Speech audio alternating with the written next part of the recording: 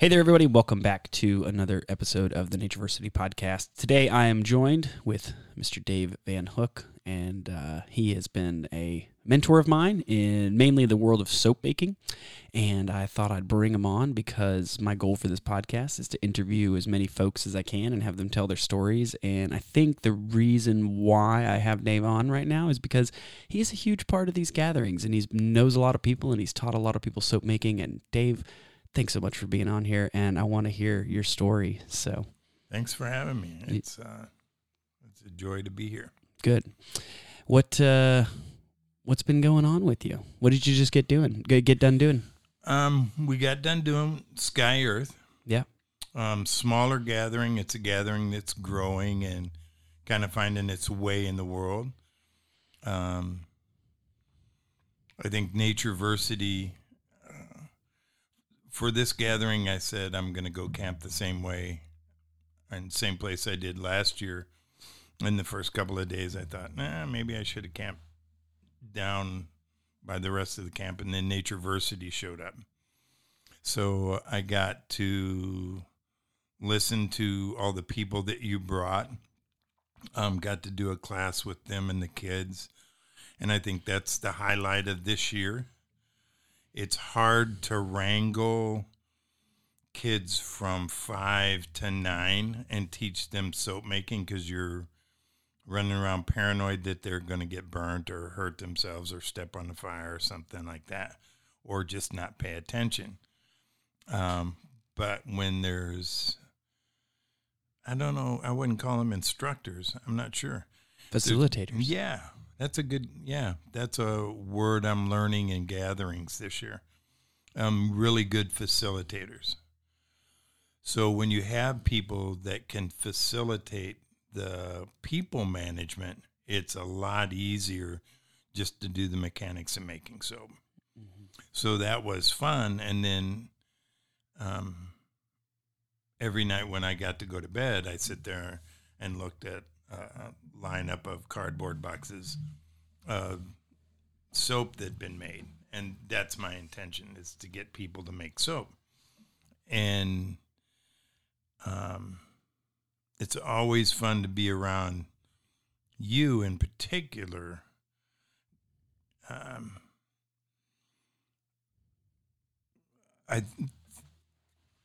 think probably the main reason I'm here is the 5 acknowledgments that you have. Done a lot of work in the past and various times in life tried to figure out, how to make things better. And so with what you do with kids and those acknowledgments or agreements, I can tell you from being this old and this screwed up that those are important things.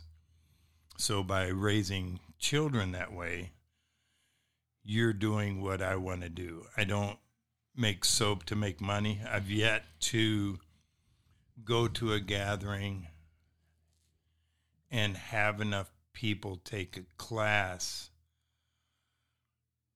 and sell soap that I make money.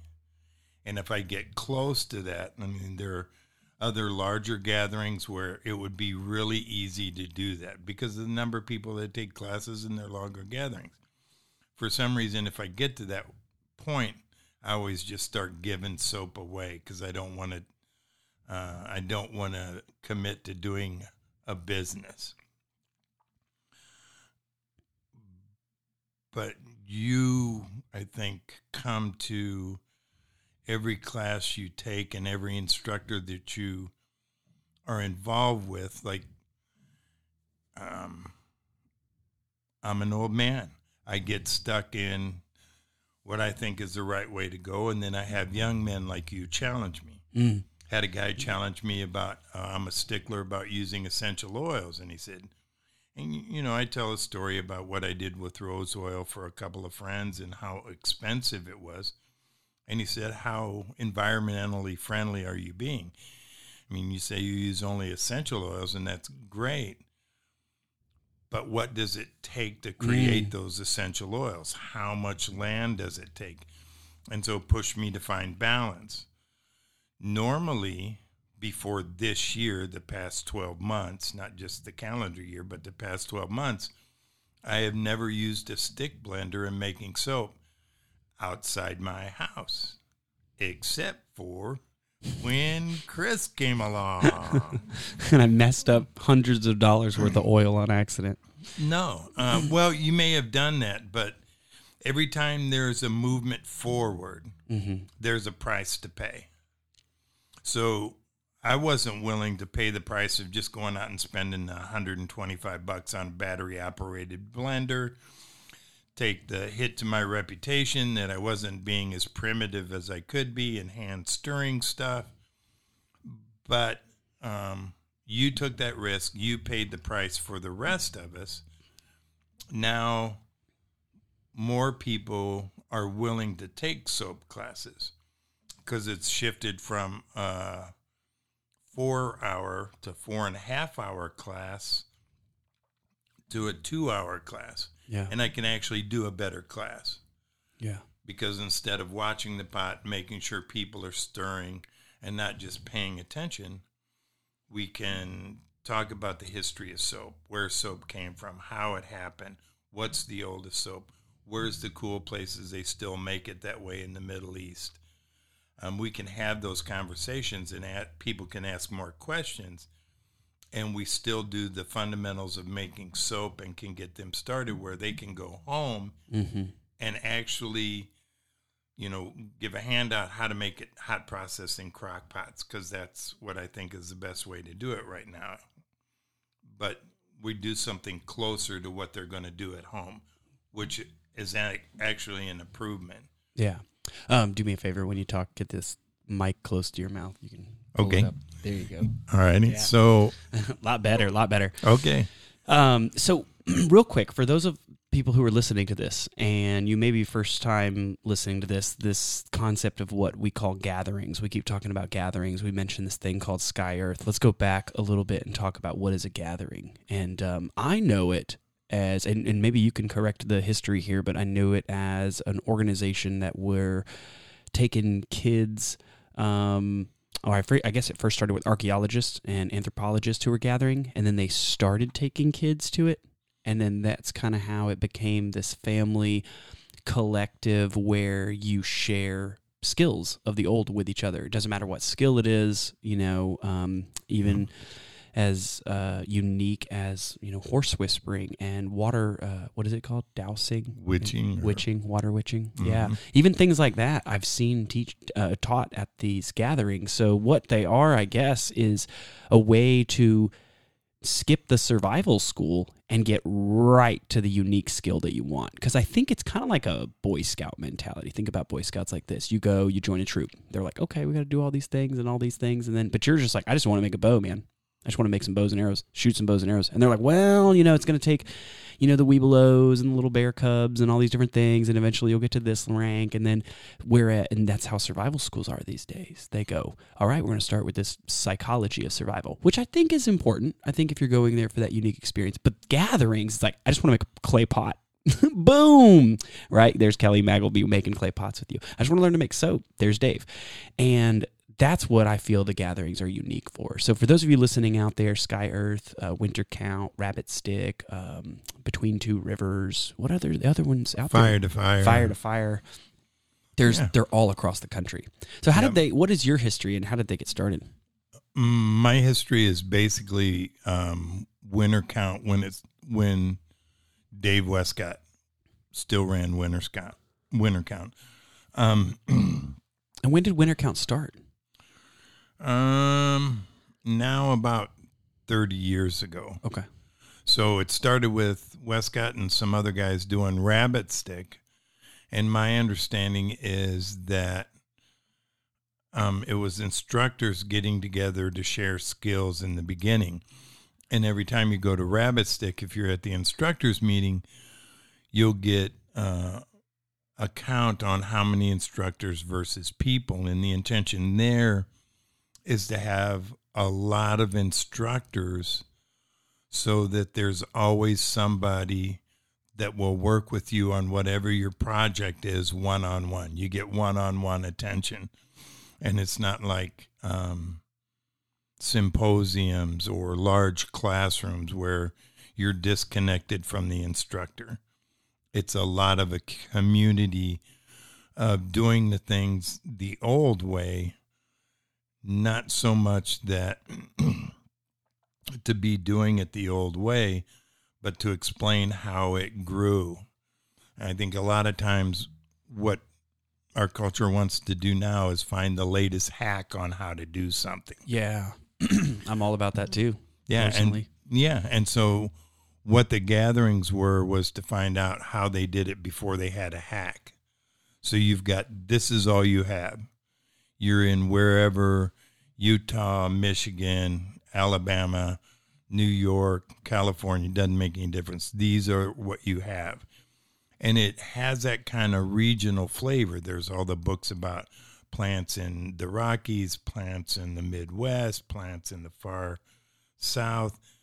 So it tries to help you get along where you at and just be not really survival from my perspective, but be capable of getting along and doing things.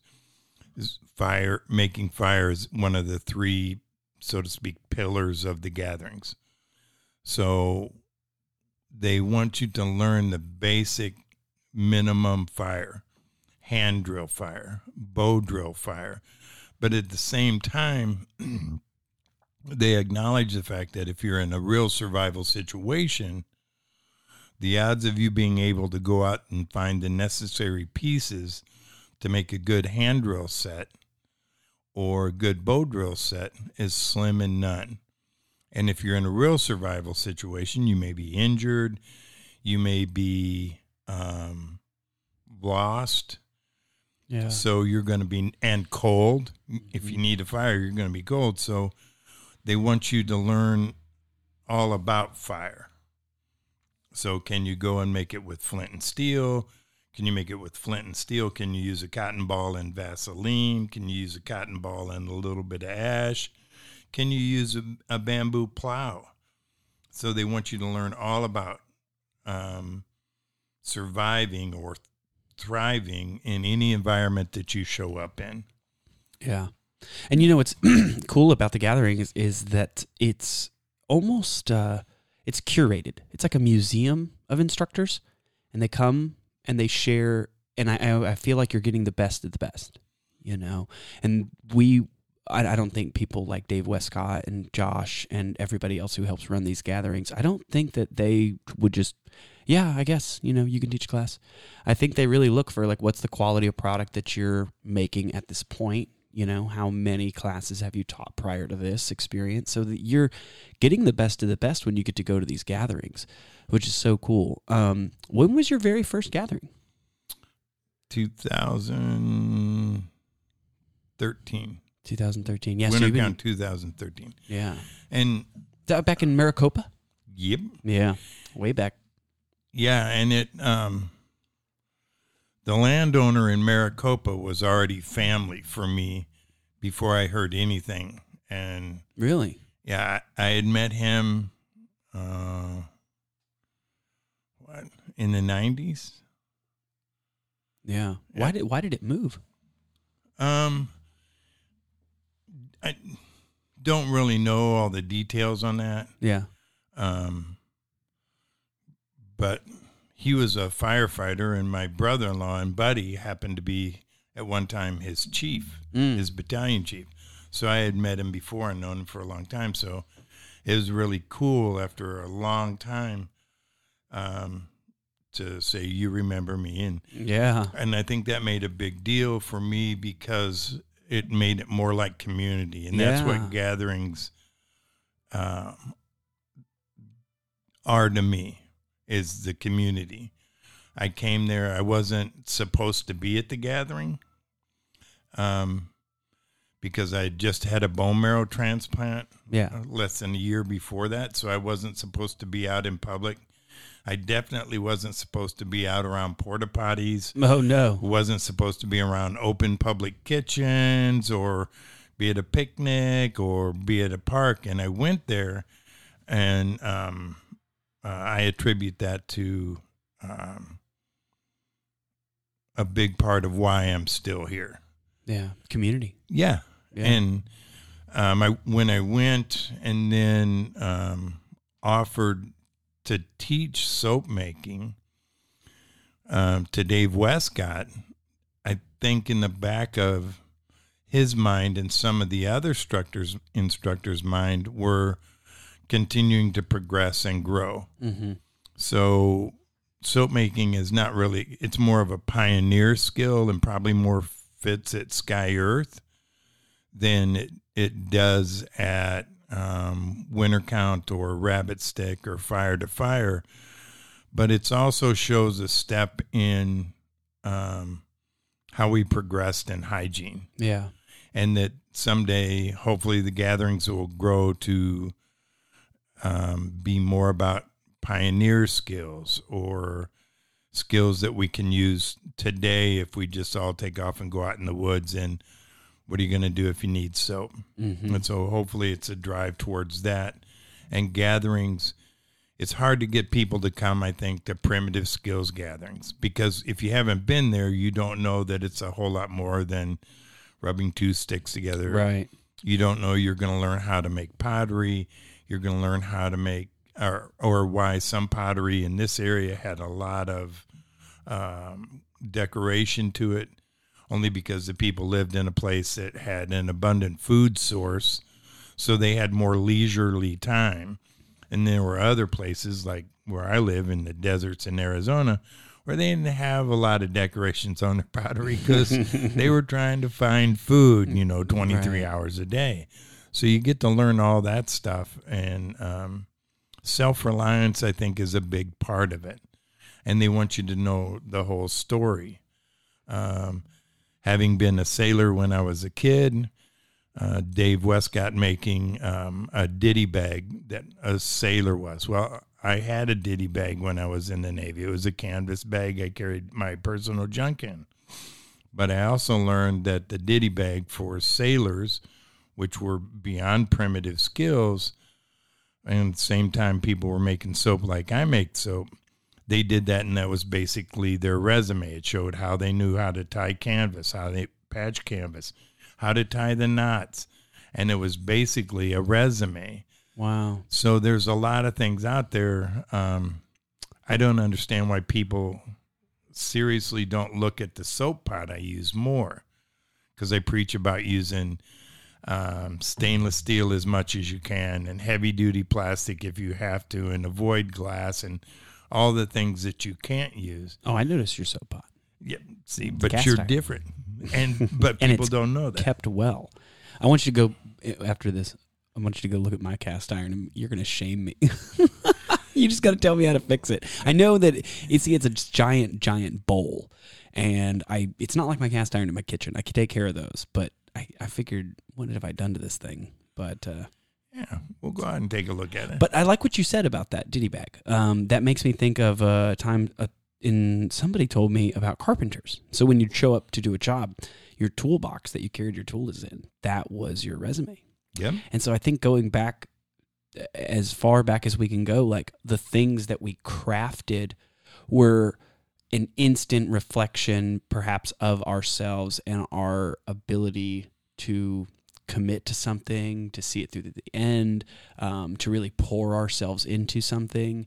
And beyond the skills at these gatherings, I mean, I think we're all coming there collectively because we want to learn stuff like basketry. But the last time I was doing a felting class, I was with Naomi, and it was just about talking to all those people who were felting and just hearing their stories. And how did you get here? What brought you to primitive skills gatherings? And then hearing just how I'm a teacher, or I'm actually a musician and I'm just taking a break in between cities, or I'm a part of some organization that does master naturalist training, or whatever brought them there. It's just so cool. And then they're hooked.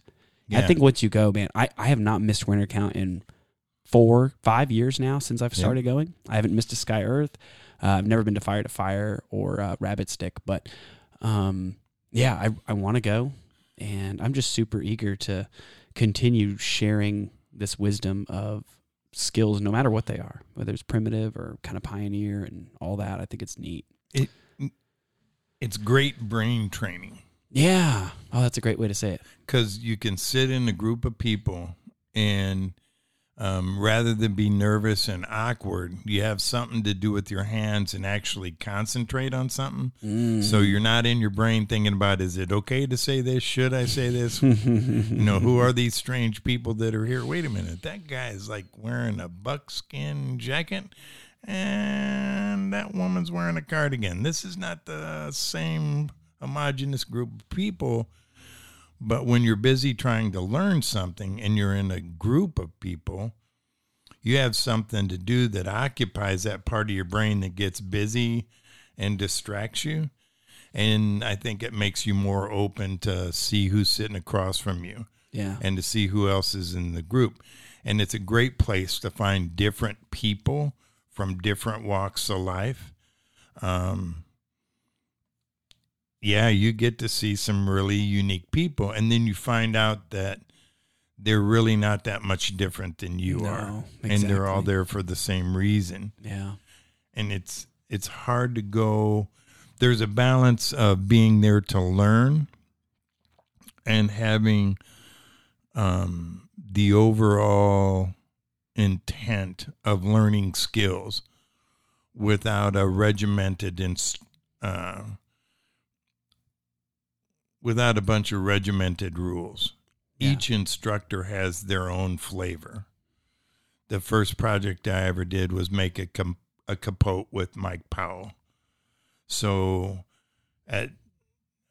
his job in life was as a juvenile corrections officer.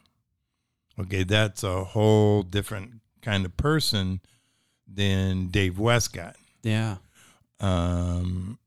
Or Brad Wade. I mean, they all come from different backgrounds. When you get people that are instructors that are living in downtown Denver and living off the grid, that's a different mindset from somebody like Hugh Vales that's off doing horse whispering and stuff. Yeah. So it's set up as a place to go learn a lot of different schools. And there's not only just room for the students, there's room for the instructors, and that benefits the students. And most learning places that you go to aren't set up that way. So it's a real nice shift to have that. Yeah.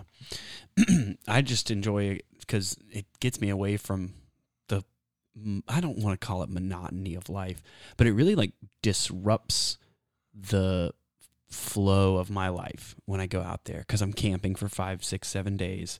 There's not flushable toilets and showers and all these things, but at the same time, I feel like that in and of itself is another layer to this big onion of gatherings, which is how do you take care of yourself hygienically when camping for that long, but it's like a fun task. It's like, because there's classes out there and they're teaching you things like, oh, these are the twigs and berries and different things, or not berries necessarily, but these are twigs, branches, and perhaps roots, licorice roots, things like that, that'll help your teeth when you're in the backcountry. These are the branches that are more bristly in nature in their, broken up and chewed.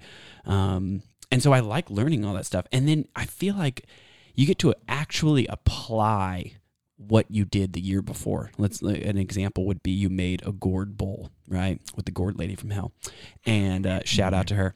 She's amazing.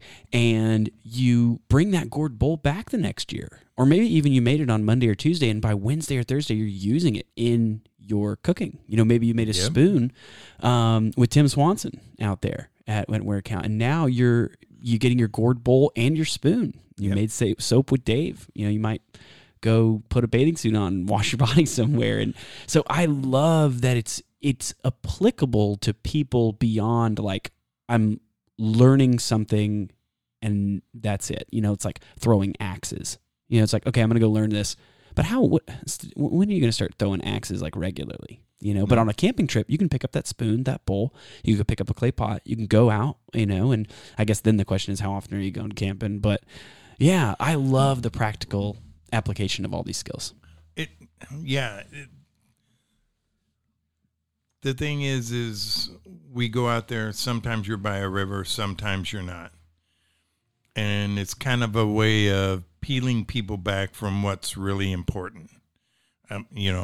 Being a soap guy, how you smell is something that I think about. So I get people that come in class and say, I'd never use anything with beef tallow or animal fat. And I am not, hear me now, I'm not a big fan of lard, and I don't use lard in my soap.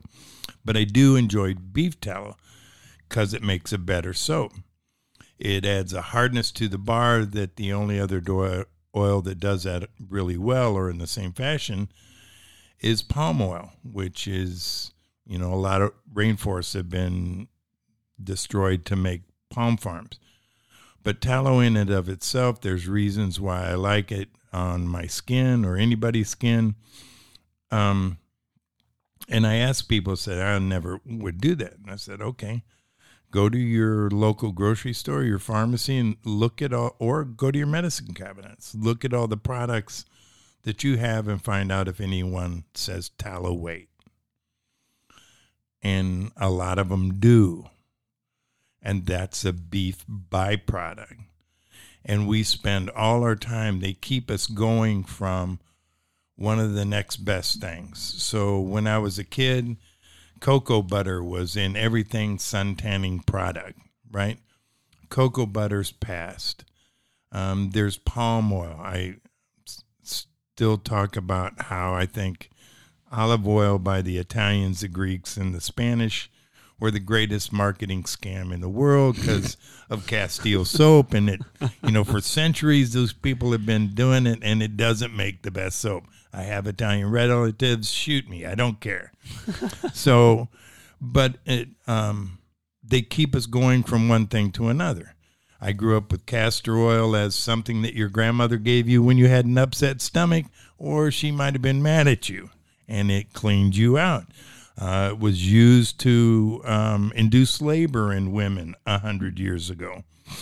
I use it in soap to make bubbles. You can use this much, but not that much. You can use more if you're making a shaving bar, and it has an intention. But you can learn about what does what, and that cuts down on what you need. So, there's Gathering Guy, Mac Manus, shout out to Mac, Soap for Life, please donate, over in Laos. He makes a simple soap, one oil soap. What I've learned from working with him is that they only use one oil and no essential oils, no fragrance oils, because their primary concern is hygiene. Getting kids through life without getting dysentery and dying of dysentery and dehydration. However, their life is so simple and they're so removed in rural mountains that to have any small amount of essential oils, especially something like tea tree that's antibacterial and antifungal, would be the best to use for them. They wouldn't be able to eat because it would be so overpowering because all that stuff's removed from their world. Not removed, it's never been there. So we're constantly trying to cover up the smells that we have, especially naturally, and then covering up the smells of the other people who have a different thought of what smells good. And you'll always find yourself somewhere in a conversation about the person with the wrong deodorant, or the cologne lady that you think dumps it on with the bucket, or the person that puts on the makeup with a trowel, those kind of things. And we've done that, and gatherings get us back to looking at life simply.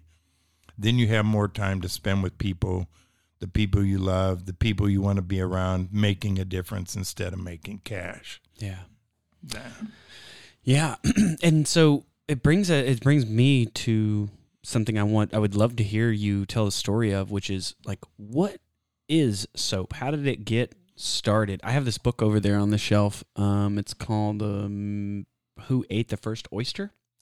And Nice. it's a good book, but it's about the world's firsts. And there is a chapter on there. It says who made the world's first soap. And the reason I like the book is because he explains history in the form of a 24-hour period.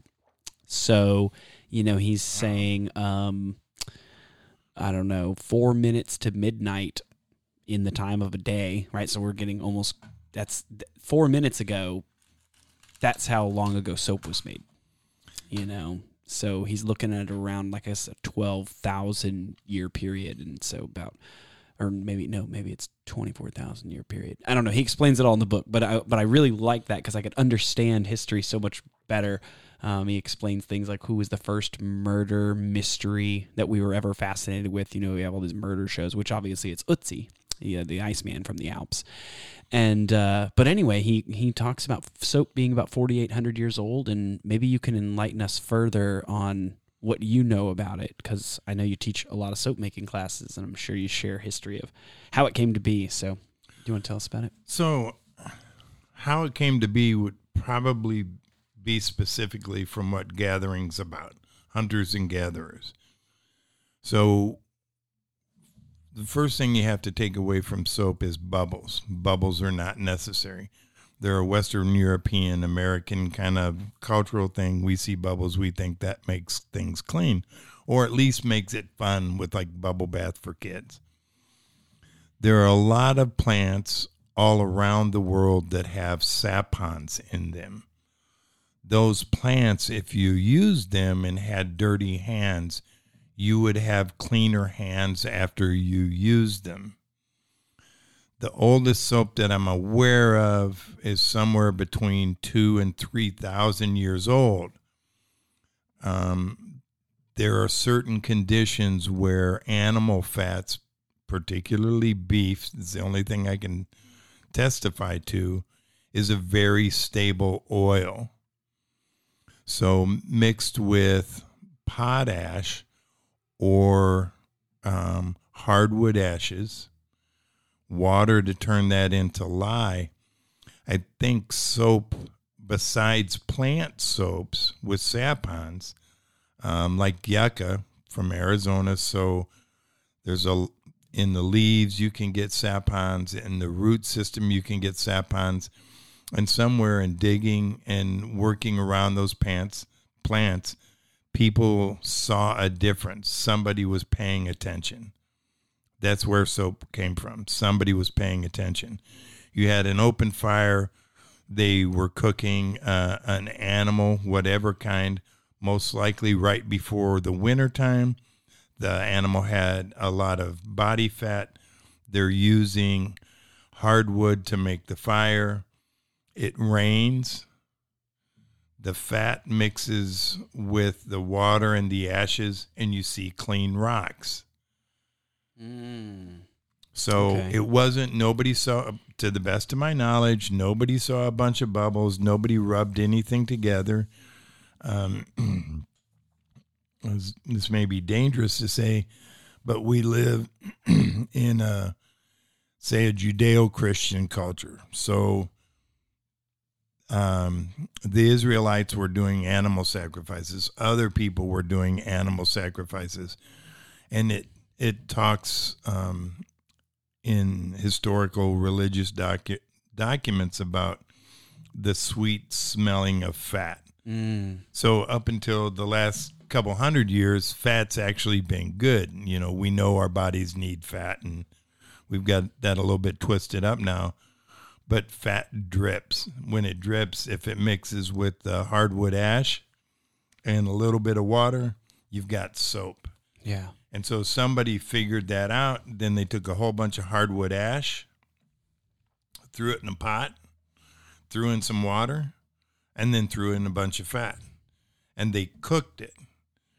Then the next step from that, so you start with plants, and then you've got animals and ash, and then you cook it, and that makes really more of a paste. Then you do something that you go from potassium hydroxide, potash, to soda ash. And they still do this today. They make it with potash, and then they wash it as it's cooking with salt water. And the salt adds the hardness to it. You can talk to soap makers across the country, and people say, hey, can you make me a salt bar? And a salt bar is really great, especially if you have oily skin, or depending on how you make it as an exfoliant.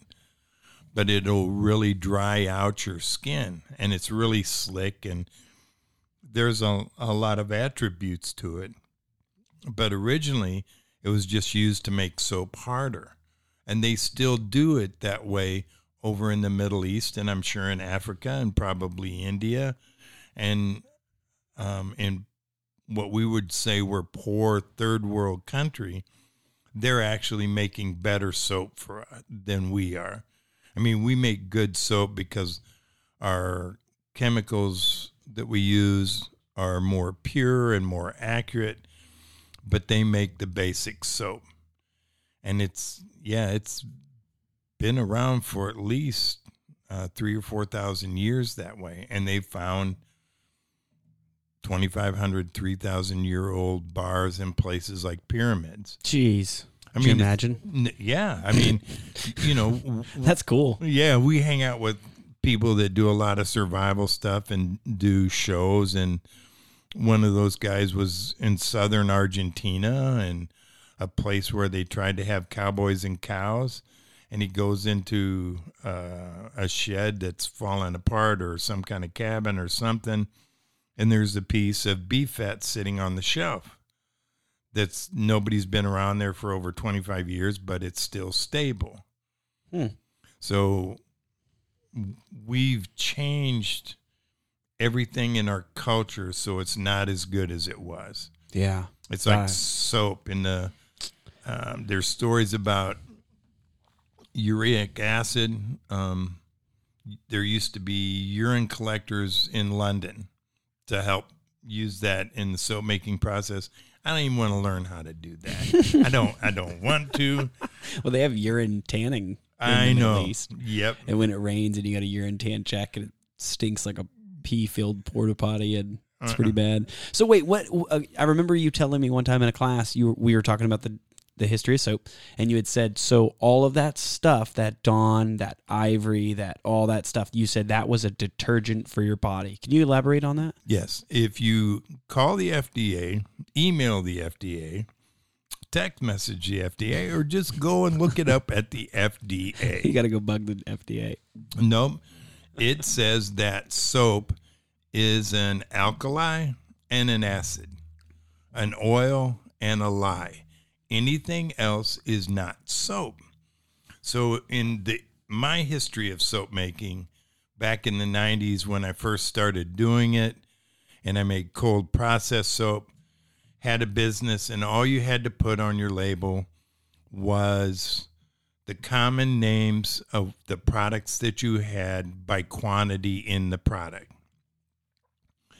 The only question was, did you put water at the top or at the bottom? Because you probably use more water than any oil, but most of the water gets evaporated out in cold process.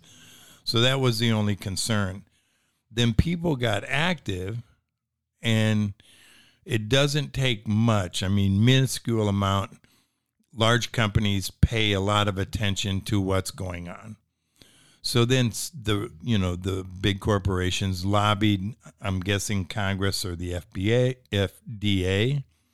They changed the rules so you had to put the scientific names on there.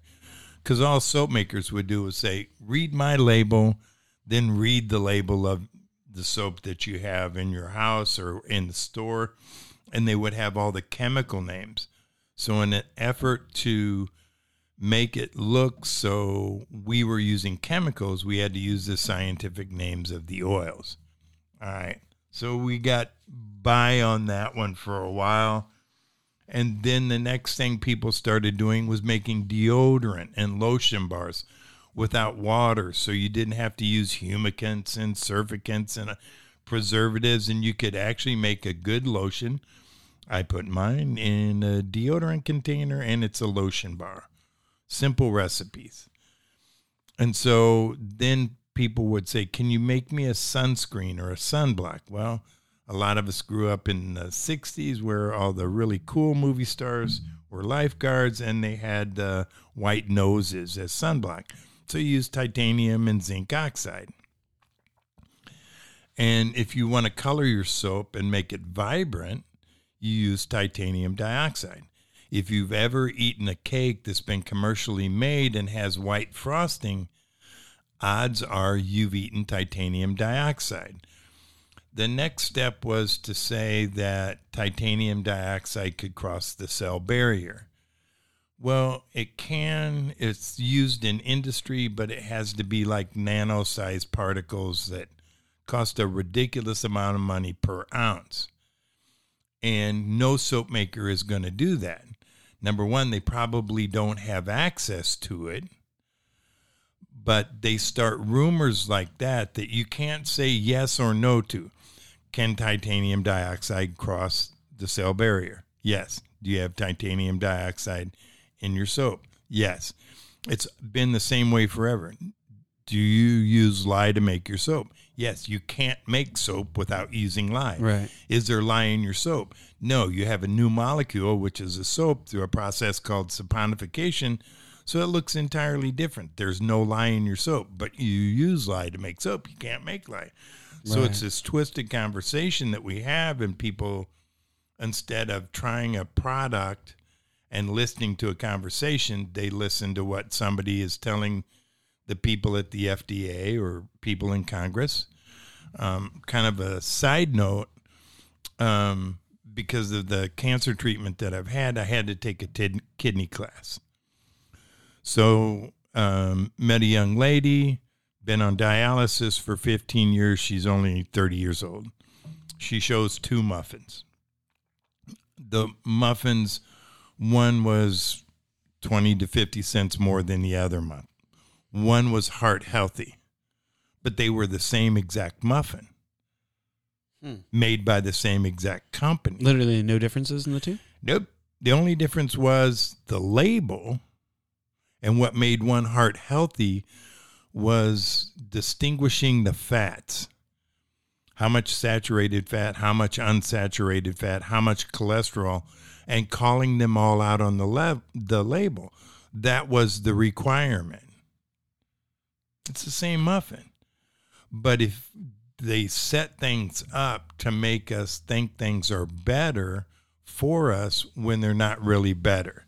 Right. You know, you tell somebody that a story about, everybody has a little common sense about lie can burn you. If you've got somebody that's making a soap that's full of chemicals that aren't really good for you, because kind of the way they look at chemicals, you can look at lawsuits like Roundup and stuff like that on things that cause cancer. Well, they go and say, well, the human body can handle this much. That's the threshold, and in our products, we only have this much, a real small amount. But they fail often to have a conversation of accumulating over time in the body. And we don't have conversations about that in our cosmetics. Instead, people go out and get Botox and eyelid lifts and all kinds of surgeries, but we never take a look at how we're really abusing our body with stuff that's made in a laboratory instead of using natural things and maybe seeing how those work for us. Yeah. So that's happened a lot in the soap industry. And I'd say now there's probably a couple 100,000 soap makers in the United States and Canada. Yeah. Well, I haven't bought soap since I learned how to make it. I think that's probably because I have like 50 or 60 bars sitting around my house though all the time. But I'm like you, I give it away and I make it. And when I teach classes for people how to make it, there's random people walking by and being like, what are y'all doing? I'm like, oh, I'm teaching people to make soap. Like, here, come to our next soap making class. This is what kind of the product you'll get. And I just hand it out. But it makes me feel like, I don't know, what's the point? I guess my question is now, like, you know, you go back to a grocery store and you're looking at the soap aisle and there's all these, like, what are they? What's that red company called? God dang, I can't think of that company. I don't know. Old Spice. Oh. And they have like the Gillette soaps and and when you do look at the ingredient list on the back of there, it is a bunch of things you cannot pronounce. But the curious aspect of me is, well, if all those chemicals cost all this money, why not just make a really simple product? Like, what is all that stuff? Like, what is the point in having so much of that as an ingredient in your soap when all it really is some oil mixed with water and potash, It's simple. It's simple human behavior. If all you wanted was a good bar of soap that was good for your skin, cleaned your body, and it lasted a long time lasted long enough to be cost effective. If that was your goal, to make a good bar of soap, how fast would we get there? Boom. Yeah, I would say pretty fast. Yeah, we get there overnight. The problem is people want to continue to make money. The purpose is not to make meaning or to make a good quality product. Their purpose is they're in business to make money. So human beings will chase glittery things.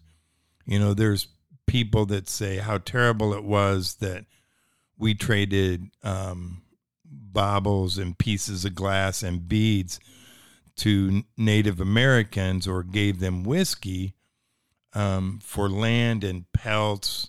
Probably not for land, but for pelts and hides that had great value. Yeah. Oh, man, I wouldn't trade my hides and stuff like that. Exactly. But the thing is all we did was take advantage of human behavior. And that's not all we did. That's wrong to say that. But we took advantage of human behavior. There's the same people running companies that are doing the same thing. If Old Spice make the best soap, how much soap would Lifebuoy sell? They just get out of the soap business. If it perpetuates itself, we talk about addicts and whatever they're addicted to, they're always looking for that next level up. Well, we can get real distracted as human beings just by looking for the next best thing. I mean, we get older. Our bodies smell different. When I was a kid, I had knee surgery and we broke out of our rooms, me and another guy in our wheelchairs. We didn't know we'd actually been moved in the hospital, and we went down from the 3rd floor to the 2nd floor. Well, they had moved us to a geriatric wing, and the orthopedic was only the 3rd floor.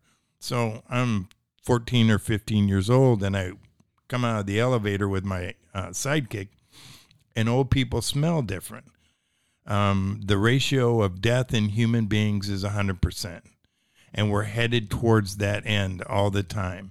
And at the same time, we're trying to avoid it, and our foibles and failures and our comparison of ourselves to other people, and we'll pay billions of dollars a year to schmaltz that up and look better. Yeah, that makes a lot of sense. I mean, I worked in a retirement home when I was 14, and ooh. I know for a fact it's a unique smell when you go in to. I know exactly the smell you're talking about. Yeah, and and I wasn't like adverse to it or anything. It just was. I just picked it up. It was like on my radar and awareness. Yeah, so I see what you're saying. So it's just the fact that companies are making these products and they're marketing really, really well to say, hey, you can either be younger, be more active. Obviously, that's what the Old Spice ads would be about, you can right? be a sailor. Yeah. And I promise you, Old Spice ain't going to make you a sailor. I've spent a winter in the How North long were you Sea, in the Navy?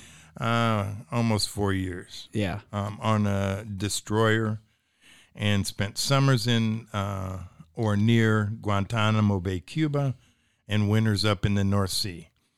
And I promise you that 90% of the people that use Old Spice deodorant, especially the new commercials where the women and the man argue about the body wash, those folks ain't going to the North Sea in the wintertime on a ship called the Tin Can. It ain't going to happen. And I wouldn't go on the ships that are on the picture of Old Spice. The thing is they can distract us to keep trying to look better. When I was a kid growing up, the conversation was about keeping up with the Joneses. They can manipulate us to keep us busy trying to be something that we're not, rather than using that time to be the best we can be. Yeah.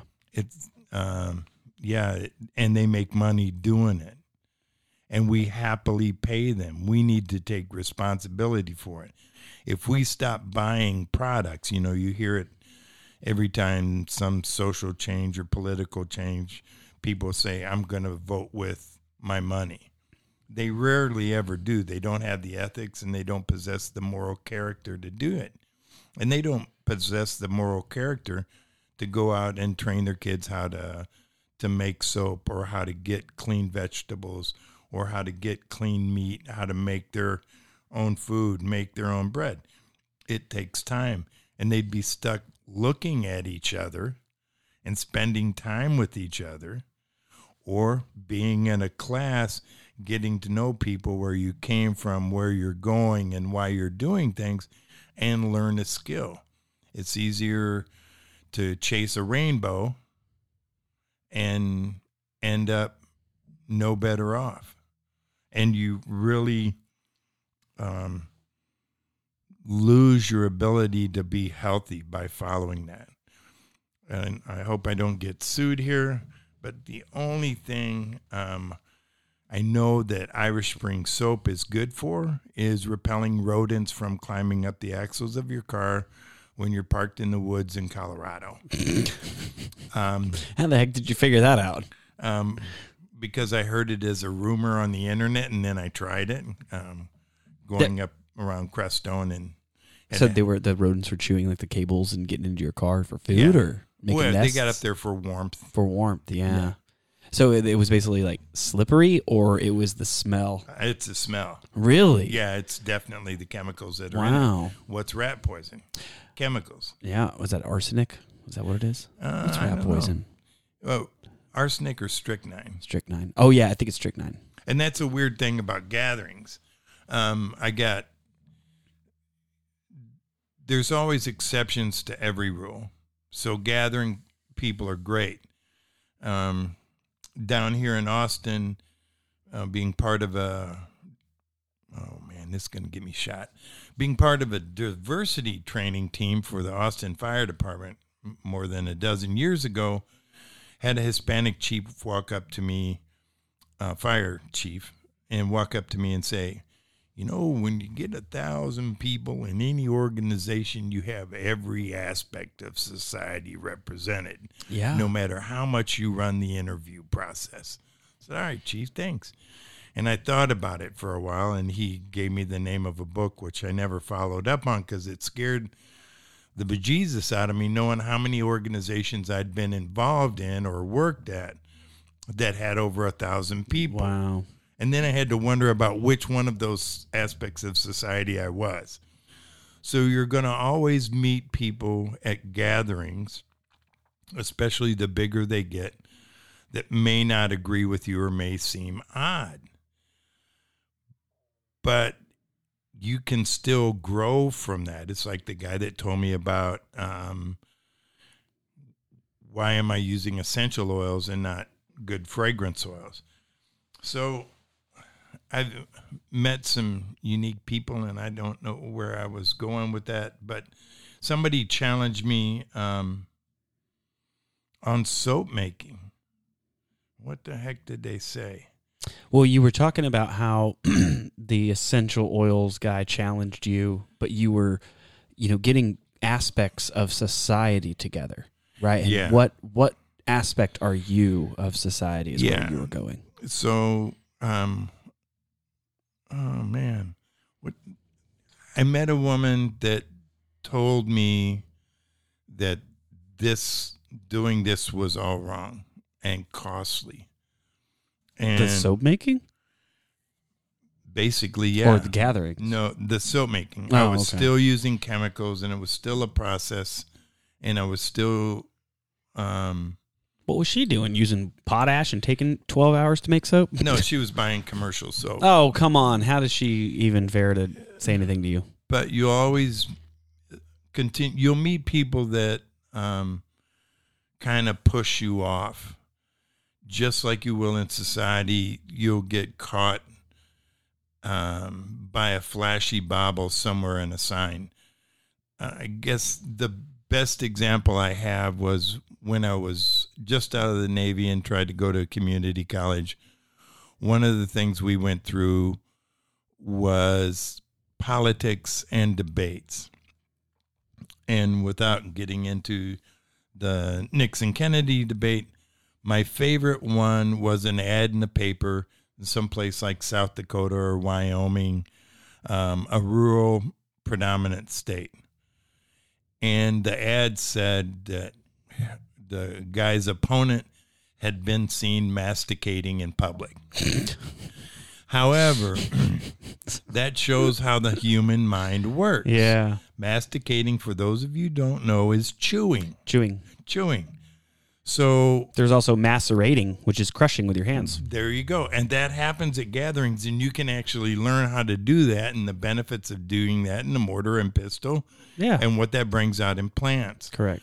So instead of being trapped in looking things from how do I look good or how do I not look bad, people basically operate from those two frames of mind, you know. Oh, I see what you're saying. You got narcissists, sociopaths, psychopaths, but for the majority of us, we operate on two different planes.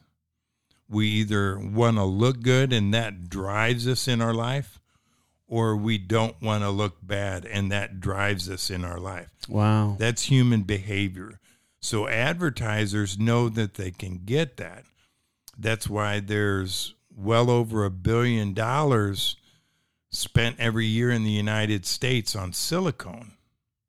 Now, being a cancer patient and having had a wife that had breast cancer, I understand that there are uses for that are positive. I understand the struggles for some types of cancer. Oh, I see what you're saying. But there's a lot of money spent on trying to look good for the same process.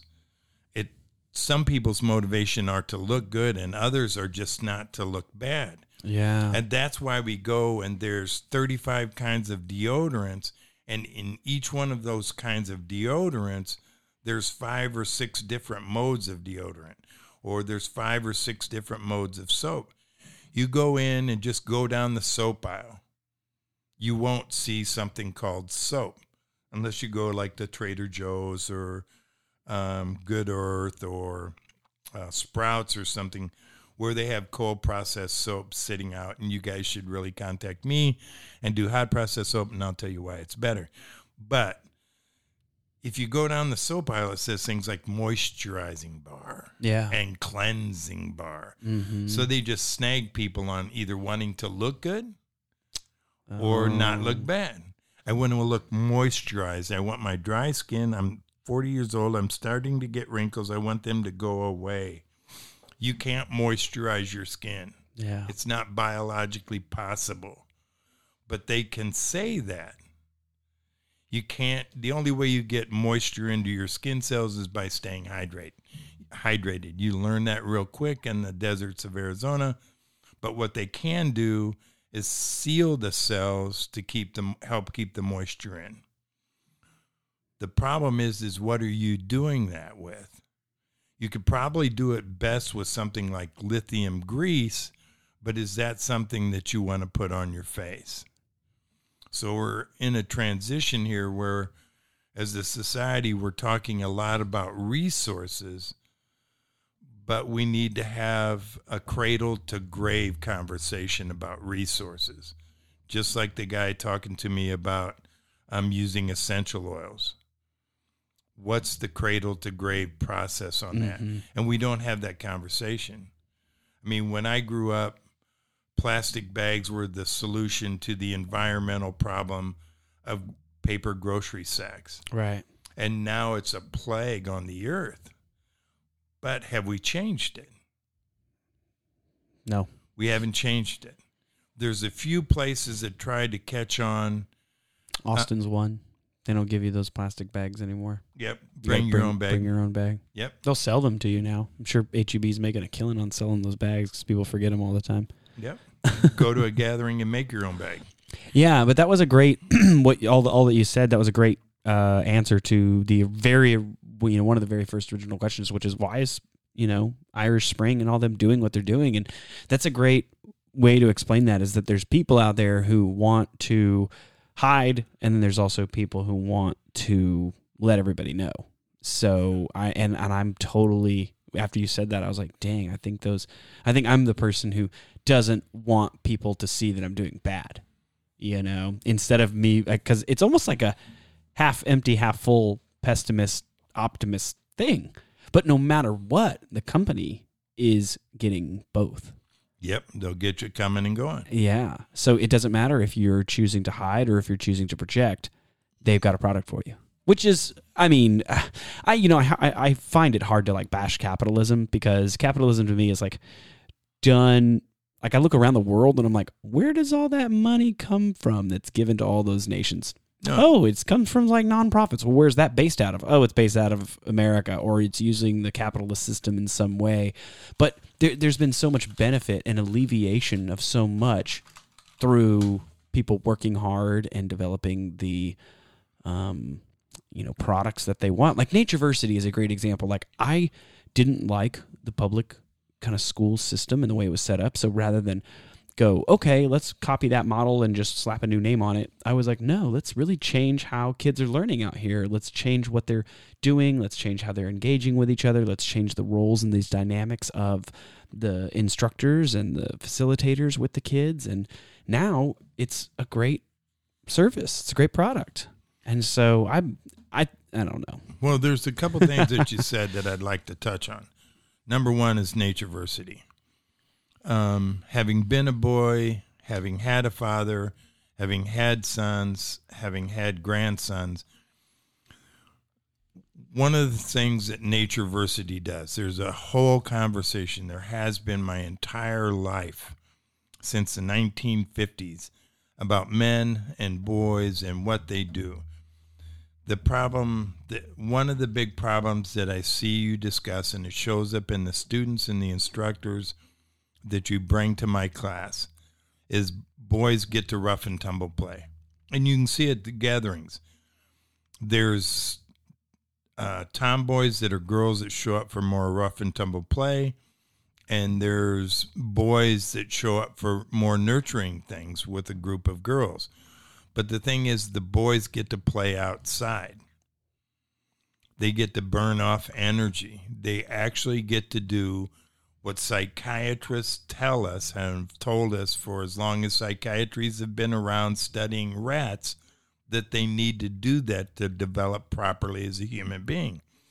So just like in making soap, they've tried to circumvent that in education. They think they know better and that that's just some social thing that's happened and we don't need to pay attention to it. That's not accurate, and you're producing results that show that. The other thing is capitalism. What I'm talking about is not capitalism. Oh, yeah. I'm talking about marketing. Mm-hmm. In capitalism, you make the best product, and either you make it or you fail. You get marketing people involved, and then they try to twist it so you don't look at product for product. You look at the shiny baubles. People don't have whole conversations. We have partial conversations that are trying to guide us one way or another. Politicians, car salesmen, refrigerator salesmen, they don't just sit down and compare the technical or professional or capacity of anything. They show you the shiny baubles. I think capitalism works at gatherings. Instructors come, they provide a product and a service, and they either make enough money to come back again or they don't. They have to go back home, redefine their skills or what they're doing so they can come back on a very simple basis, do a service or a product that actually serves people and gives them something that they can grow with. That's basic capitalism. If they don't provide a good product, it gets around really quick and people don't go to their classes. Yeah. What I'm bashing is the marketing that they do and how the people who are supposed to be representing us allow that to happen. And it hurts. Yeah, I see what you're saying. Hurts poor people worse than anybody else. Yeah. Yeah, because it's misleading and it's actually causing further health issues. Earlier, I think when you were saying, does this product break the cell barrier, I think what you were referring to is it leaching into my skin? Are all these chemicals leaching into my skin, right? Which could then cause health issues and cause more debt, to get those taken care of. And so there's... I have or had, depending on which oncologist you talk to, incurable follicular lymphoma presenting stage 2 non-aggressive. Went through a lot of chemotherapy, even did some radiation, which wasn't really necessary, but nobody knew the whole story in the beginning, the first few weeks.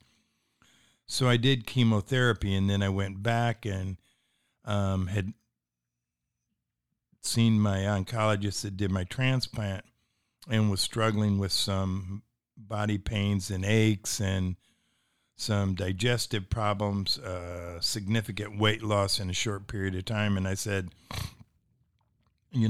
I could do another transplant if I had to. I mean, that's the thing that saved my life. They said I was incurable and I'm still here. Mm-hmm. If I'd have made it half the time that I was, I exceeded my life expectancy. So I'm really grateful. But what she said was, you can, but I wouldn't recommend it. It's hard because the chemicals that they use to kill the lymphoma, the rest of my healthy body can only handle so much of it. So my heart, my kidneys, my lungs, my liver, they can't handle that same amount of those chemicals again, because some of them are still in the tissues in my body. We do that with almost all the chemicals that we use to make artificial products, whether it's plastic, deodorant, or soap. All the lawsuits that are out there, like Roundup or the Camp Lejeune stuff, are because chemicals stay in our body. We sit there and say our body cells reproduce and die on such a great scale that we're not the same person that we were. Well, that's true. We have the same DNA, but that replication has a cost to it. We all look older. We're all closer to death, and pretty soon those cells don't do the work that they did a long time ago. And when we put ourselves in an environment that's toxic, or we put stuff that is toxic on our bodies at one level, but at the level we put it on our bodies may not be, we risk the idea of that stuff building up and staying in our body. Yeah. And it doesn't matter whether it's grease, oil, soap, laundry detergent. Yeah, I mean, you get too much of anything. Right. OD on oxygen. Yeah. Hyponatremia is when you take too much water in and you deplete the sodium levels in your serum. So, and you can drown. Yeah, exactly. So it's all to be looked at with, I wouldn't say skepticism, but just with like healthy awareness. Like what, I don't know. I wouldn't say. Pay attention. Yeah, well, I say awareness, but I'm talking about like every facet, whether it's like knowing yourself, like knowing what it is that your needs are. And usually, we talked to Dave Holliday a lot over at Sky Earth, and we talked about pure eternal truths and what are the things that unite us all, and water and food and fire and community and shelter and all that. Like that's the easy stuff. But just like you said, now there's a couple paths that we're going to take to meet those needs. And do we want to, hide it, or do we want to project it? And vice versa. But I think that no matter what, going and taking a class, whether it be making soap, making a bow, anything, you get to learn a little bit more about, I would say it like this, 3 things. When I was younger growing up, I didn't like talking to girls. I just didn't like doing it. I was like very intimidated and, insecure and all that. But eventually I heard this person say this thing, which was, look, man, every time you don't go talk to a lady, this is what's going to happen. You're going to miss out on 3 things in life. You're going to miss out on something that you get to know about her, something that you get to know about yourself potentially, and then something that you get to know about the two of you together. And so every time you don't do something, anytime you don't take a step, you could potentially be missing out on a lot. And the moment I realized that, I was like, I'm going to talk to everybody. I'm going to say everything that I can. And obviously not like being a bonehead or childish, but like just asking questions, doing this. And I think through that, it taught me how to sit down and have a conversation with people. And because I've definitely had people who want to come on these podcasts, but I'm like, I don't even know if I could hold a conversation with you for 10 minutes, let alone an hour and a half. But I think just bringing in awareness about yourself, what it is that makes you tick, what are your needs.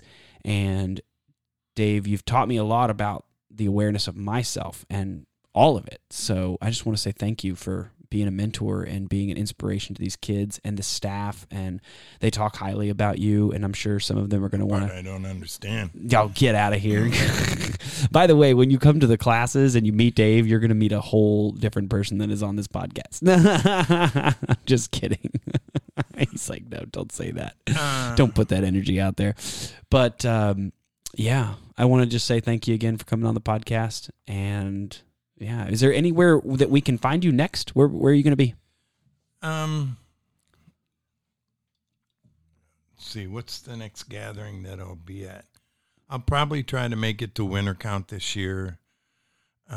Which will be February of 2023. Yes.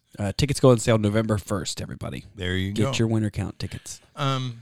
And I would recommend, if it's your first time for any of the gatherings that we've talked about, whether it's Wintercount, Rabbitstick, Sky Earth, Between the Rivers, Fire to Fire, Fire to Fire 2, if they happen to run 2 gatherings, buy the tickets early.